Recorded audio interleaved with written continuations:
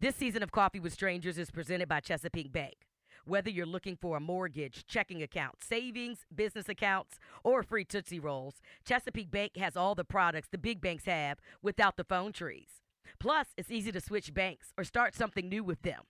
Visit chessbank.com/CWS to learn more. Chesapeake Bank, member FDIC, equal housing lender. Welcome to a new Monday morning routine. It's Coffee with Strangers with Kelly Lemon. So I'm Melody Short. I am the co-founder of the Richmond Night Market. I'm also the co-founder of the Jackson Ward Collective, and I am part of the Metropolitan Business League, their marketing team. A lot has changed. At that time, I was working a full-time job with a nonprofit organization, but I was also director of marketing for Aquaba Bed and Breakfast Inns, the largest chain of bed and breakfast, Black-owned chain of bed and breakfast inns in the country.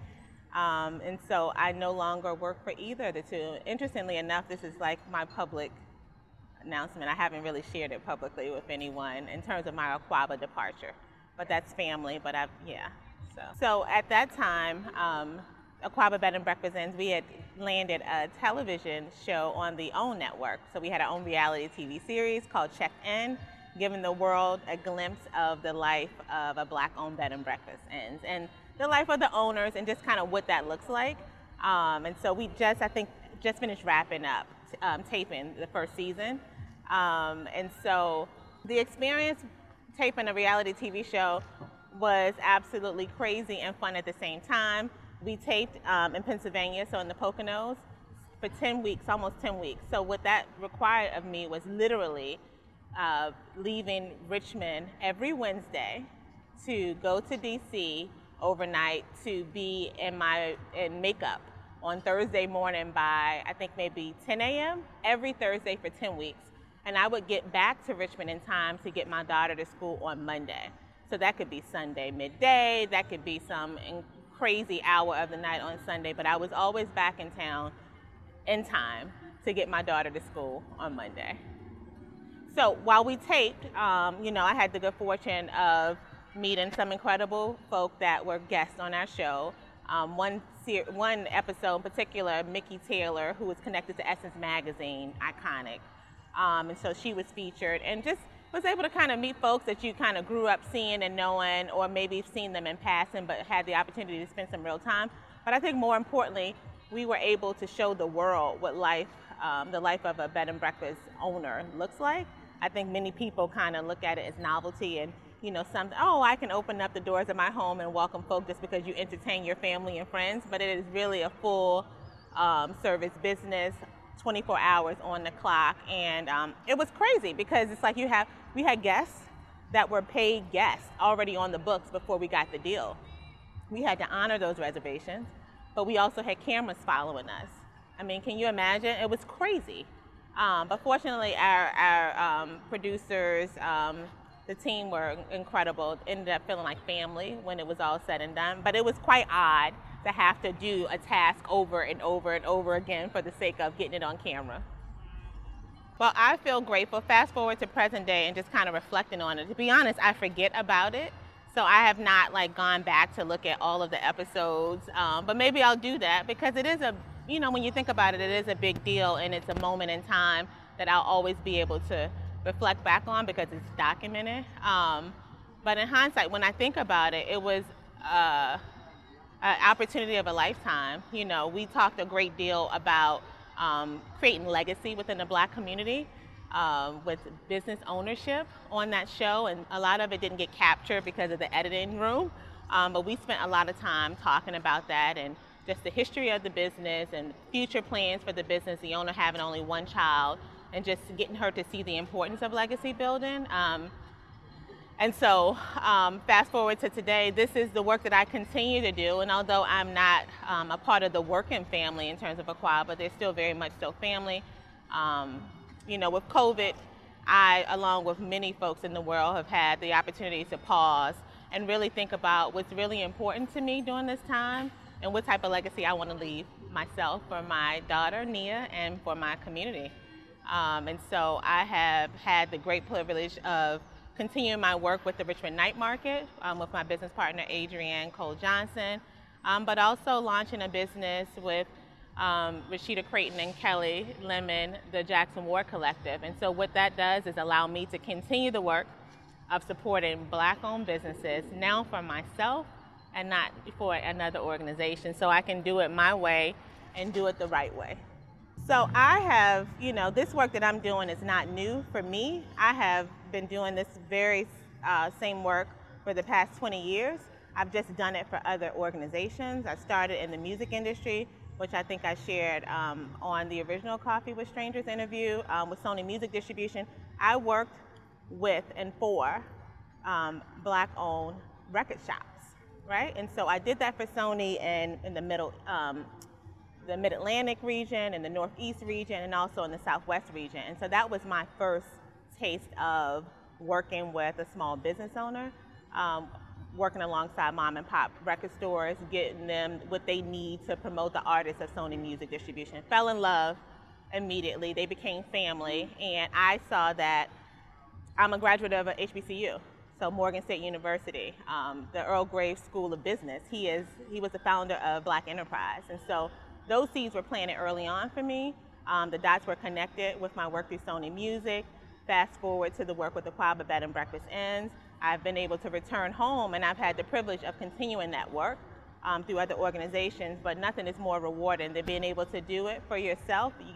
I've had the opportunity to learn what works, what does not work, what serves our community. I'm Black, obviously, and so there's things that I don't have to try to interpret from a cultural standpoint, and I think it's nothing more rewarding being able to serve your people. Real quick, we're proud to once again be working with Chesapeake Bank for this season of Coffee with Strangers. Chesapeake Bank is all about community and knows that we don't have to be together to come together. Learn more at chessbank.com/together. And they're now open in Chesterfield. Now back to the coffee. I think that what people fail to realize when it comes to working with Black-owned businesses, and I don't think it's unique to Richmond per se, but Black-owned businesses, oftentimes, this is not a business that has been passed on from a previous generation. We're coming into this thing with a lot of passion, with a lot of love, with a lot of commitment to be of service to our community, but not with a lot of financial resources, not with a lot of know-how. I'm calling this thing having your A-team in place, like having access to those resources, or even the support of your city, for that matter. But we're coming with a lot of passion and commitment to whatever industry the business is opening up in. And so that gives you an uneven playing field, right? And so that piece is important. There's a certain type of understanding that you have to have, a certain type of grace that you have to give the businesses, but these businesses are quite capable. In fact, in many cases, are more capable. It's just they're not being started on the same playing field as non-Black businesses. So the Richmond Night Market, Adrian and I, we originally founded the Artisan Cafe, the Richmond Night, almost 10 years ago. The Richmond Night Market is simply an extension of the cafe. We always wanted to grow the experience to something more frequent. And so we actually have it here at 17th Street Market. And so we crafted that experience so that artists can have some consistent support. Many artists, they don't have the good fortune of owning galleries, or they're not in retail spaces. They operate independently. They rely on online sales. And so we know the importance of connecting with the consumer in person on a frequent basis. And so we created the platform so that there's some viable, opportunities for them to connect with their customers, for them to generate some income for their family, and just create some additional visibility for their brand. We like social experiences. We have been supporting artists independently for almost 10 years, like I said, up and down the East Coast. And so we also use it as an opportunity to allow artists that are not local to experience our city. We know that a lot of folks here are homegrown. They're not necessarily traveling all of the time. But if we can bring a bit of some other cities here to our city, it's a beautiful experience. And if we can also offer a platform to showcase the arts, that's simply what it is. This is going to be season 2 for the Richmond Night Market, and the plans were grand. I mean, grand. And so I'm going to keep those plans close, because we're hopeful to be able to roll them out as soon as we return to some sense of normalcy. But we did an immediate pivot. We knew that now more than ever, the artists needed us, because how are they generating revenue if they don't have other streams of income, right? And so we did a very quick pivot. We did a lot of research very quickly to see what virtual experience offerings other folks were taking advantage of across the world. And we landed on a platform, and we said, listen, we are going to replicate this experience as best possible virtually. And we did that, and we're continuing to learn as we go. But we have online shopping available. We are interviewing. It's almost like you're popping in and out of studio spaces virtually. We're allowing attendees of the virtual night market to learn more about the artists, to see what they are creating, and then also see, what folks are doing in other cities. So that has been the advantage. A lot of folks have wanted to vend with us, but they're not local, or they just haven't been able to get to Richmond. So now we've had artists participate as far as Puerto Rico as part of the Richmond Night Market. And so we're continuing it until further notice. I mean, as long as we have to remain in this space, we'll continue to give this experience virtually, and we will return to the in-person experience when we feel it's safe.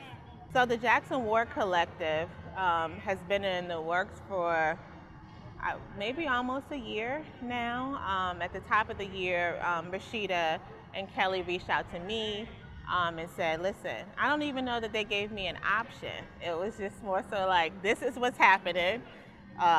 We gotta round out the team, and you down or you not down? And so I was like immediately obsessed with the concept, because it's an extension of the work that I have been doing. So I felt grateful that they thought of me enough to bring me in and just start to map out what this work is going to look like, get real clear on what our intentions are going to be.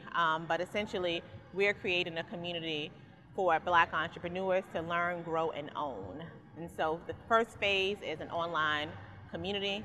We have an app that our members are able to utilize and tap into the resources that we are providing them, thanks to partnerships that we have with, everyone from the City of Richmond Office of Minority Business Development to the Metropolitan Business League, to BCC. We have been fortunate to have some early signers to be community partners with us. And then we will transition to in-person experiences, which we can't wait for, because we mapped this whole thing out and plan to launch this in October in person. We decided against having it as a virtual experience, because it's something about being physically in the room with each other, and so we wanted to have a proper launch. And then phase 3 will be all about ownership, in terms of we will be entrenched in the real estate game. And so we are going to be connecting dots with Black entrepreneurs and meeting them wherever they are, if they are in the early stages of their business, or if they consider themselves in the growing stages, or if they have established themselves. There's always room for growth, there's always room for community, and there's always a need for resources, whether it be technical, mentorship, or capital. Yeah, I haven't personally, physically. So my personal experience with the Black Lives Matter movement, I live and breathe the movement to a certain degree every day because of the work that I do. So although I'm not physically in the streets marching, I am praying for those that are marching. I am sending, money when I can to help, because these, movements require financing. And I am championing their efforts, because enough is enough, essentially. Enough has been enough. And so my protest is in the form of the work that I do every day, and my commitment to ensuring the success of, the businesses that I'm working with, but also lending my support where needed throughout the community. To move forward, and again, and we're talking about Richmond, but I think that this is, some feedback for just the nation as a whole. There's a certain level of atonement that needs to be paid, right? The history of our country, the history of this city in particular. So, I think it starts with minimizing the lip service and really putting boots on the ground and lending your support by way of financial contributions, by way of access to real estate in this city to Black people, to the Black community. That is my ask. That is my consistent ask when when I'm being asked to be on committees all of a sudden, as if we haven't existed or the small business owners haven't existed for years. But for me, it's a part of reparations. And so for me, my ask is access to capital, access to real estate, with no strings attached, and let us do our thing. I think it's so cool that Coffee with Strangers continue to exist and just grow and continue to allow us as a community to meet other folks that are doing incredible things here in our city. I would like to say happy 50-year anniversary. I don't know if there's a celebration happening in some way, shape, or form, but that's a huge feat to be able to continue to uncover the stories of folk that may be doing heads down work and some that may be, positioned a little bit more, have a little bit more visibility in the city. But I've enjoyed it, and so I say thank you and happy 50th anniversary.